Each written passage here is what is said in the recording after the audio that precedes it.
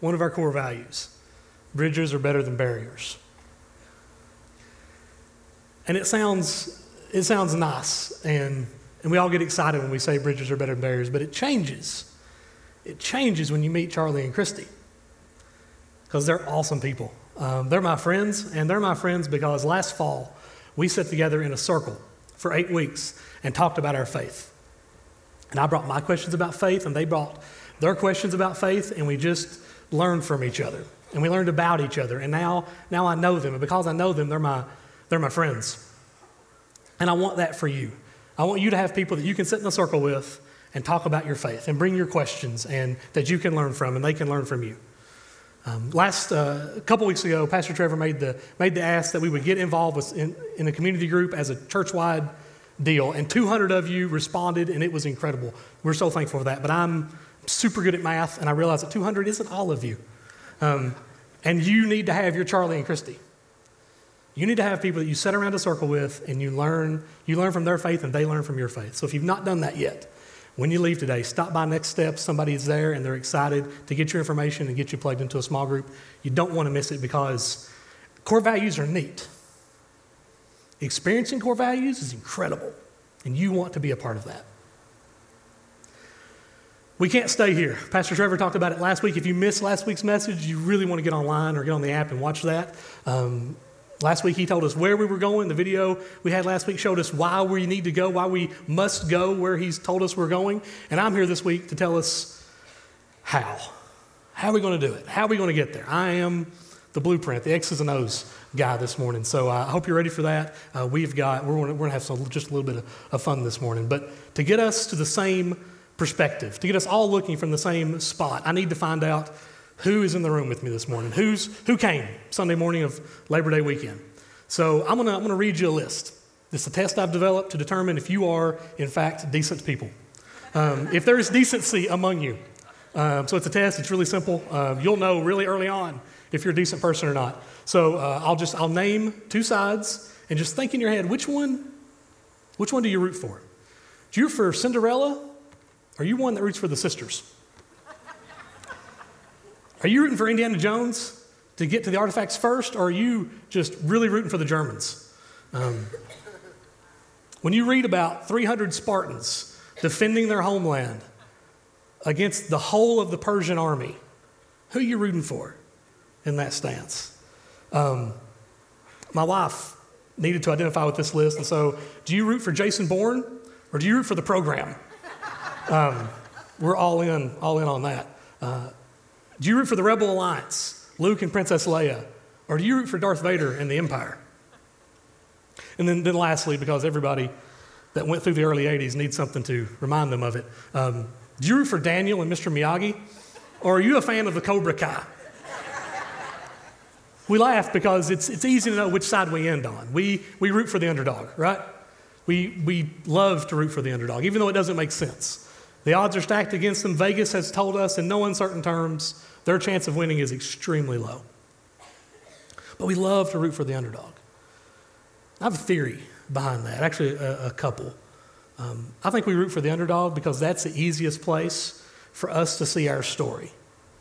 That it's easy for us to copy and paste our life into the life of the underdog because we personally know those obstacles that we've went against, those odds that either beat us or maybe we had a really good day and we beat the odds that day. But it's easy for us to identify with the underdog. And it's also, the underdog story is the place where we find heroes. It's the place where we find brave women and strong men and fearless children fighting the odds, going against what seems rational because they had a purpose that was greater than them at that moment. So we all root for the underdog. And I want us thinking from that perspective, us sitting in that seat this morning, because what Pastor Trevor shared last week and the video shared last week clearly puts us in the role of the underdog. Because last year on this weekend, there was more people in our state that went to church than do this weekend, this year. In the last year, our state has become more unchurched. Our area is one that lacks in economic opportunity. 6 of the 10 worst counties to live in our nation are within driving distance of us. They share our state name. Our area is decimated by drug use, both prescribed and not prescribed. We are 50 years into the war on poverty, 35 years into the war on drugs, and best I can tell, we're going 0 for 2. We are the underdog. And if we can get to that perspective this morning, I want to share with you what we feel like as a church is the grand plan for what the next several years holds. How it is that when we ask God to give us Kentucky, our plan for how we're going to do it. Trevor told us the where. Our video last week did a great job clarifying why we must go. Because there's so much hurt. There's so much lack of hope. But you need to know the how. How are we going to do it? So here's our grand plan. Our plan in its totality this morning. Our plan is you. This is our plan for how we're going to take the state. Some of you thought, great. Some of you thought, that's a terrible plan. That plan will not work. I've seen that plan. It doesn't go great. Our plan is you. And our plan is you because when Jesus looked at a world that needed help, when Jesus looked at a people that were captives and were not free, and they needed hope, and they needed salvation, his plan was men. His plan was women. His plan was people. And so if that's his plan, then that's going to be ours. He took 12 and changed the world. So with a group this size, with a group that's sitting in Somerset, with a group that's watching online, what could we do? What could happen? Because I think we can all rationally say that trying to use government, hoping on culture, hasn't worked. We're not going to legislate people to be good people. One, because we're not after good people. We're after saved people. We're after forgiven people. And as a church, 50 years ago, we traded it in just wanting good people. And it was a terrible trade, and we're going to reclaim it. Jesus took 12 and changed the world. Our plan is to take you and change Kentucky. But let's look at how Jesus did it. Let's look at how Jesus did the one-on-one interactions with calling his 12 and putting them into action, into motion, and how those 12 turned around and reached those that they knew. In Matthew chapter 9, verse 9, we see Jesus moving from one area of ministry to another. Verse 9 opens up in chapter 9 of Matthew with, as Jesus went on from there. Where was there? There was his early ministry. There was the Sermon on the Mount had just been preached. He had just healed a couple people, just fed people for the first time. He was just starting to get popular. He was just starting to make a difference. He was just starting to have his name be known in society and in the area around there. I mean, people were coming hungry and leaving fed.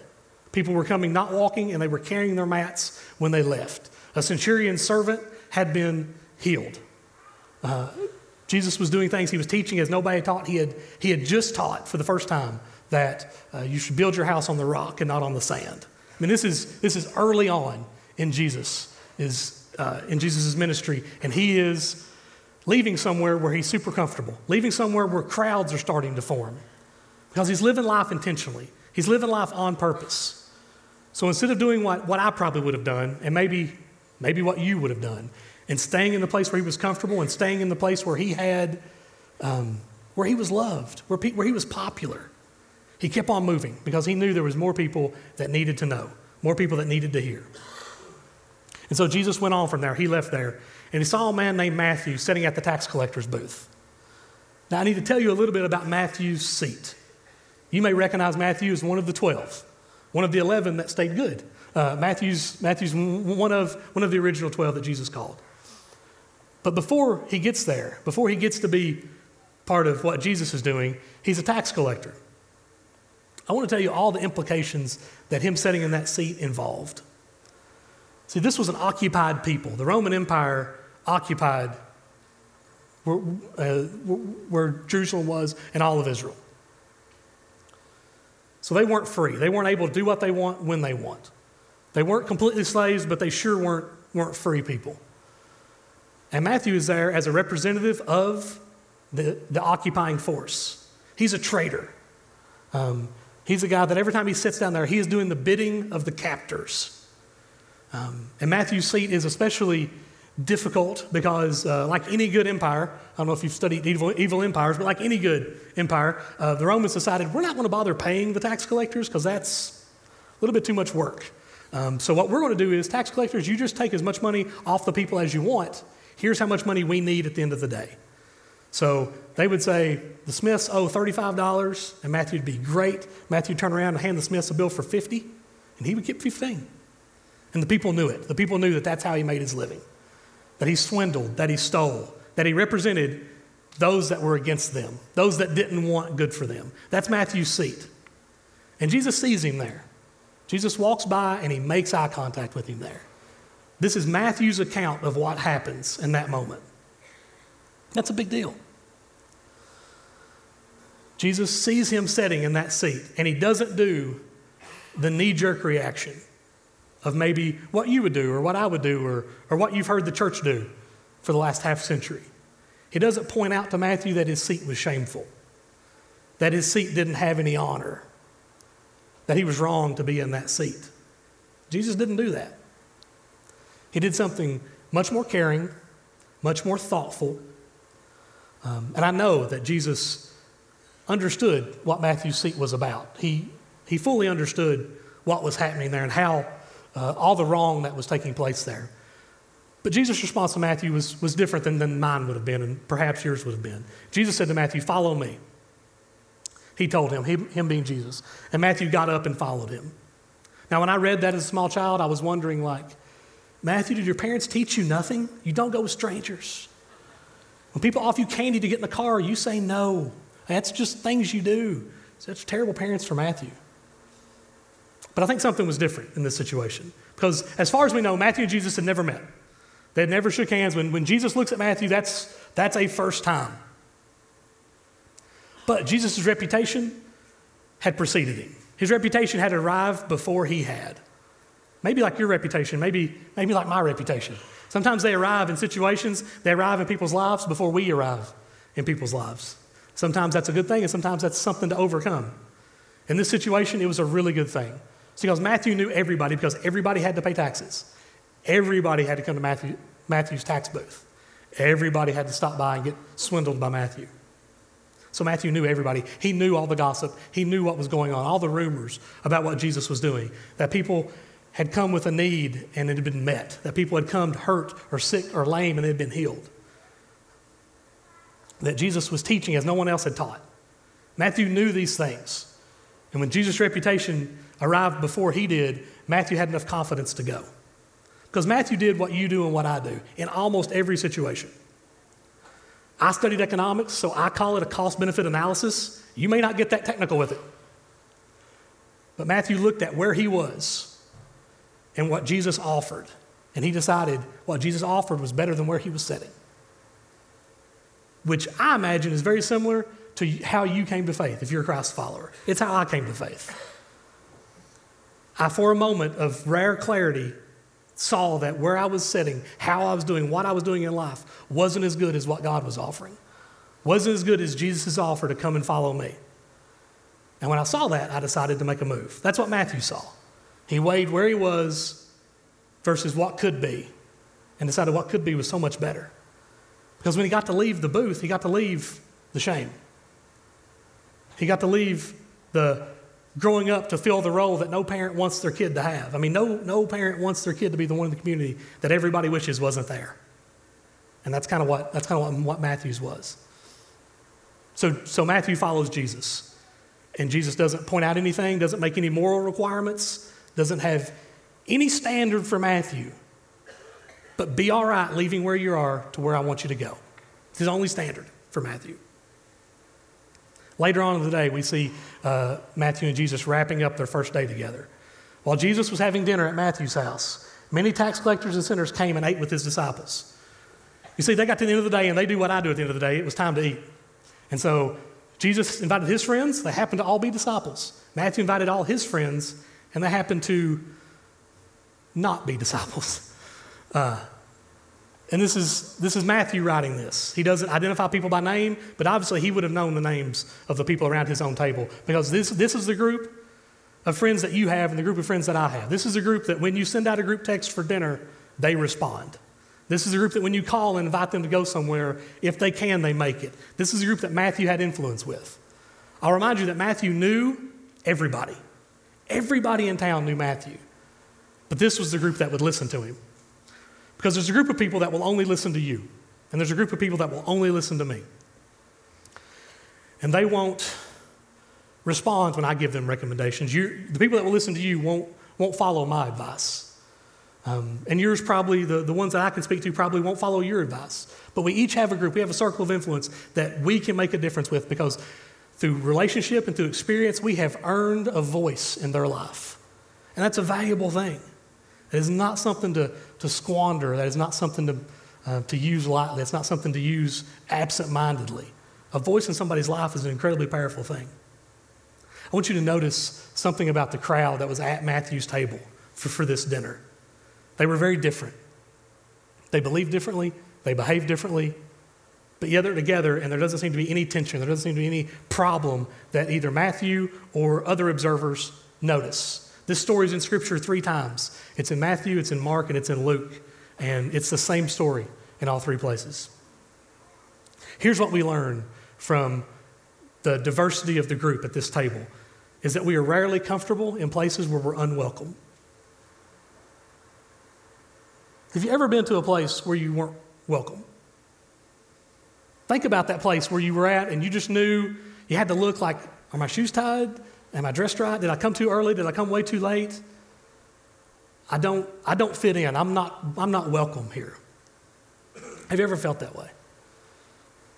I bet you weren't comfortable in that room, in that conversation, maybe even in that relationship. People were comfortable around Jesus. People are comfortable around their friends, and people are comfortable around Jesus. And that's a big deal. That's something we have to learn. That's a tension that as a church we have to constantly fight for, is that our priority has to be that our place, our gatherings, our environments are the most comfortable for those who are coming next. And if anybody has to be uncomfortable, it should be those of us that are already here. Because those that are coming next, much more important. Much more important. It's a big deal. We're asking God for the state of Kentucky. We have to make sure that they're comfortable when they get here. And people are rarely comfortable in places where they aren't welcome. Jesus made it a point, he was intentional, to spend time with people who believed and behaved nothing like him. This is hard to do. This takes effort. And it can easily get bypassed in life because life can get busy and it can run into money for school lunches, and we've got to get to a game or a recital or a practice, and life can just get completely full of the next business trip or the next family trip or the next trip to the doctor. And before we know it, we look up and everybody around us looks like us. They sound like us, they dress like us. We can't even argue about politics with people around us because we all believe and vote the same. But Jesus made it a point to spend time with people that believed and behaved totally different than him. I'll encourage you that your life will be better if you'll do this. This is Jesus leading us into an area where we need to be led, because it is much more comfortable for us to stay in a place where people agree with us all the time. And we don't have to think about conversations because they're just comfortable. But if we can be intentional with how we live, we can learn a lot. And if our kids are watching, they can learn a lot about how much it matters to be intentional with how we live.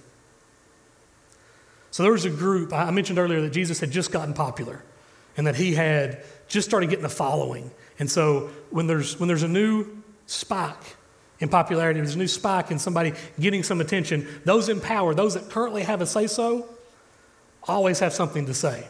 And so there was a group that observed this dinner that Matthew and his friends were having with Jesus. They're called the Pharisees. They are the rule keepers. They are the people that you made fun of in school, and they deserved it. Like, they kind of had it coming. Like, some people, we shouldn't pick on people, but like some people, when they tell on the whole class to the teacher and the teacher's out of the room, you're kind of like, what are you doing? You kind of had it coming when we picked on you. That is the Pharisees. They are the rule keepers. They're the ones that have power because they keep the rules and they enforce the rules on others.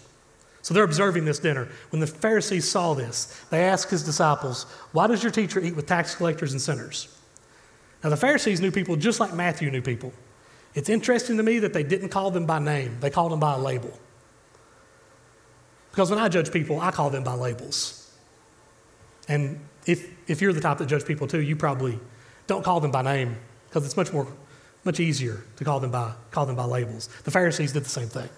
I also find it interesting that they're not asking Jesus, and they're not asking the people at the table. They're asking third parties. They're asking the disciples.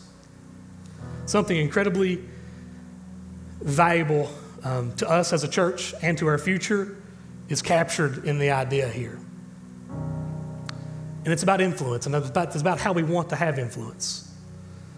And one way that we can squander influence. We will never have influence with those that we talk about.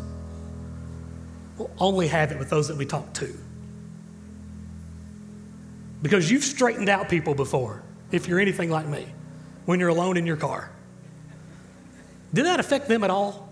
Did they change the way they live at all because you yelled at them in the car when they weren't there? It doesn't affect my 7-year-old, I'll tell you that. He doesn't even notice when I correct him and he's not there. When we talk about people, we squander influence. That's why it's important in a time and an age where our opinion can get out unfiltered to as many friends as we have and as many friends as they have if they share it. It's so important to watch what we say.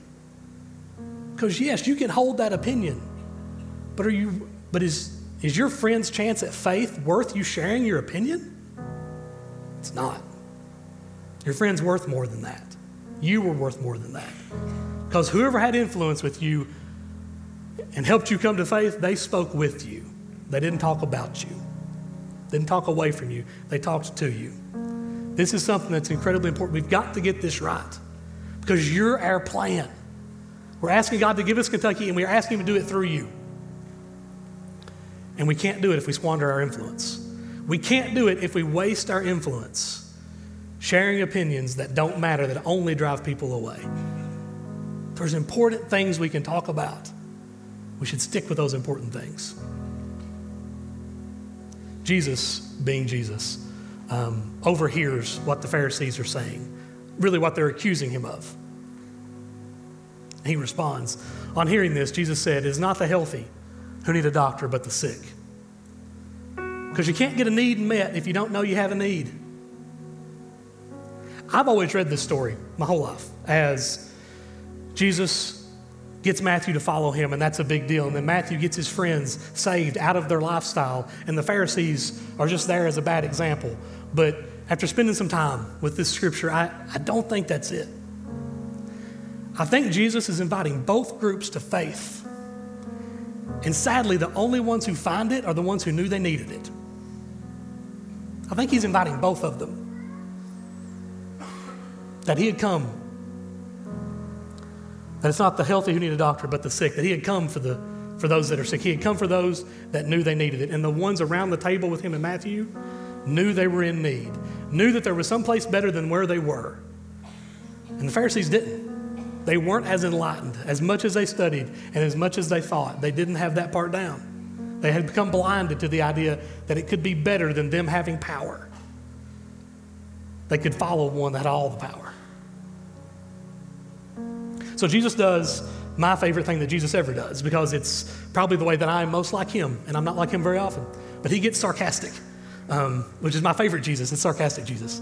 And so Pharisees are learned people. They're smart people. They're the smartest people in the room. They win at Trivial Pursuit. And he tells them, but go and learn what this means. I desire mercy and not sacrifice, for I've not come to call the righteous, but the sinners. He's telling the people that know all the rules. You missed it. You don't know all the rules. There's one that's more important. There's one that supersedes all the little ones that you hold so dear. Go and learn what this means. Go and study a little bit. Go and get learned on this.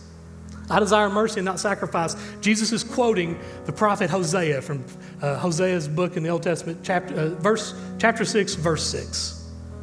Quoting what God is after, that he desires mercy and not sacrifice.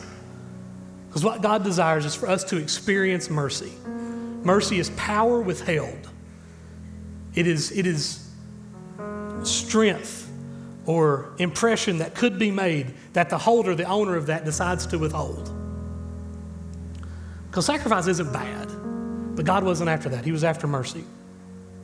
Because in sacrifice, we can find a little bit of pride.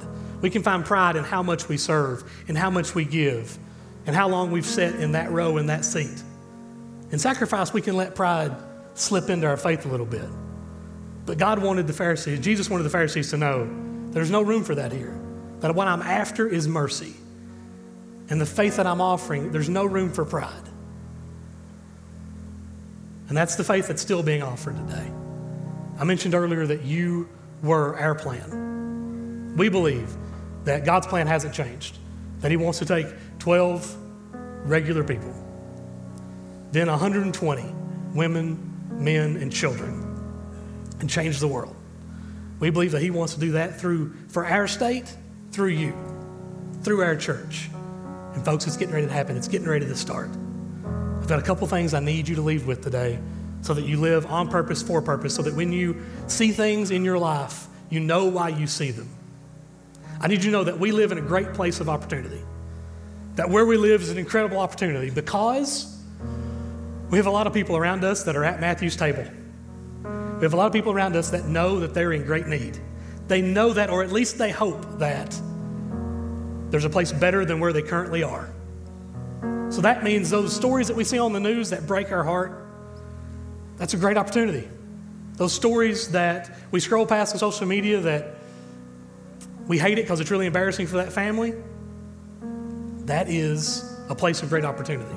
Those stories that we hear about, you shouldn't let your kids hang out on that side because you don't want them influenced by that, that is a great opportunity. We live in a place of unbelievable opportunity. We have, for 50 or 60 years, looked at it all wrong. We have looked at it as no opportunity. We've looked at it as obstacles too big to conquer. We've looked at it as the government's going to have to fix this or culture's going to need to fix that. But they're not going to. God's hope, God's plan for changing the world was the local church. That the local church is the hope of the world. And the hope for this part of the world is our church. And our church is you. And who you have influence over, and who you have say over, and who will take your phone calls. Matthew gave us an incredible example about who you can invite to your table. Matthew used his voice so that others could hear Jesus' voice. That's a big deal. That means that your invite only has to be, come and see. I've met this guy. My life's different. I think you just need to come and see this. We live in an incredible age where, although it's still scary to come to church, those of you that are here for the first time today, you can attest. Walking to church for the first time is intimidating. It's a little bit scary. Maybe those of you that have been here a long time, you forget just how intimidating it is the first time. When you have to find where to park, you have to find kids, and it's just intimidating to walk through the doors. But we live in a time that's incredible because you can visit 6 times online before you come, or 76 times before you come. You can know so much about what our church is about before you come here. So maybe that's your invitation to your friend who you have influence over. It's just, hey, that sermon last week was awesome. I think you ought to watch it. Or download it, listen to it while you're driving around. We should use our voice so that others could hear Jesus' voice. And the people that I can talk to, it's a different list than the people you can talk to. And your list is only yours. The influence you have in your life, that is only yours. The experiences you have with them give you a say-so in their life that nobody else has. Let's use our voice so others can hear Jesus' voice. And then 3 years ago, our student pastor, the guy who gave the offering talk earlier, Ryan Hartzell, he said something to our student ministry, to 6th through 12th graders, and it has been, don't tell him because he'll get a big head, but it's been on my heart and it's been on my head ever since he said it. And that is, what you think about consistently, you will do eventually. And he was using it in a negative connotation, and I think it's true, both negative and positive. If we spend time thinking about things we shouldn't do, spend time thinking about relationships we shouldn't have, spend time thinking about websites we shouldn't click on, then if you spend enough time thinking about them, you will eventually do it.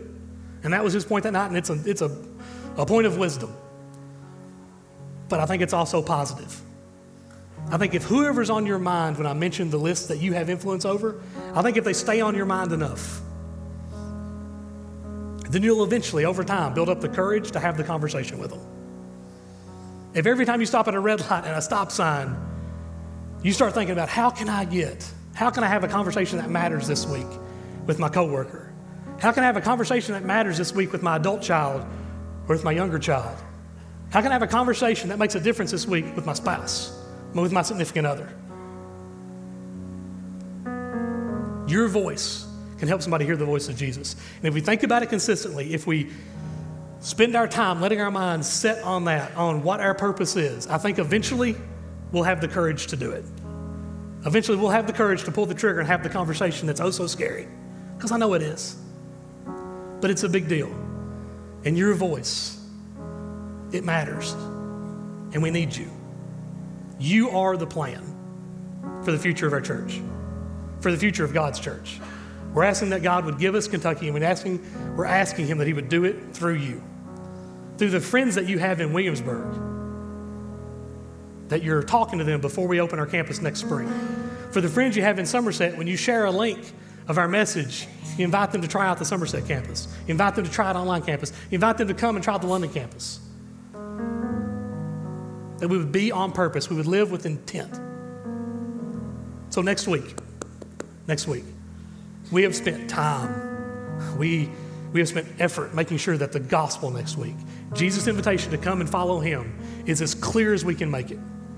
We're addressing it to different learning styles next week. I mean, we're going all in with presenting the gospel next week, with giving people a chance to see that where they're set, there's a place that's better. That the seat they're in, there's a place that's better, to go and follow Jesus. So I need you this week. I need you this week to think of your one. I need you to find in your mind who it is that answers your call, who it is that responds to your text that doesn't have the relationship with Jesus they need to have. I need you to get them here next week. I need you to find ways to have conversations. I need you to be Rocky in high school with this person. And that is, you find the girl you like, you find her schedule of classes, and you get to the room before her class starts so you can arrange bumping into her when she walks into class. I'm not the only one that did it in high school. I'm not smart enough. I copied it off somebody. But I need us to be intentional. I need us to put ourselves in positions where we bump into people that we have influence with so that we can have a conversation. And here's what I know about that conversation. If you start now and pray about that conversation, ask God for favor in that conversation will go different than if it happens on accident. It will go different than if it just happens by happen chance. You happen to be in the same place at the same time. It will go different if you've taken that person's name to God this week before you bump into them. We need you to do that. We need you to do that because we need you to know that your voice is a big deal. That if God's going to give us Kentucky, it's going to be through you.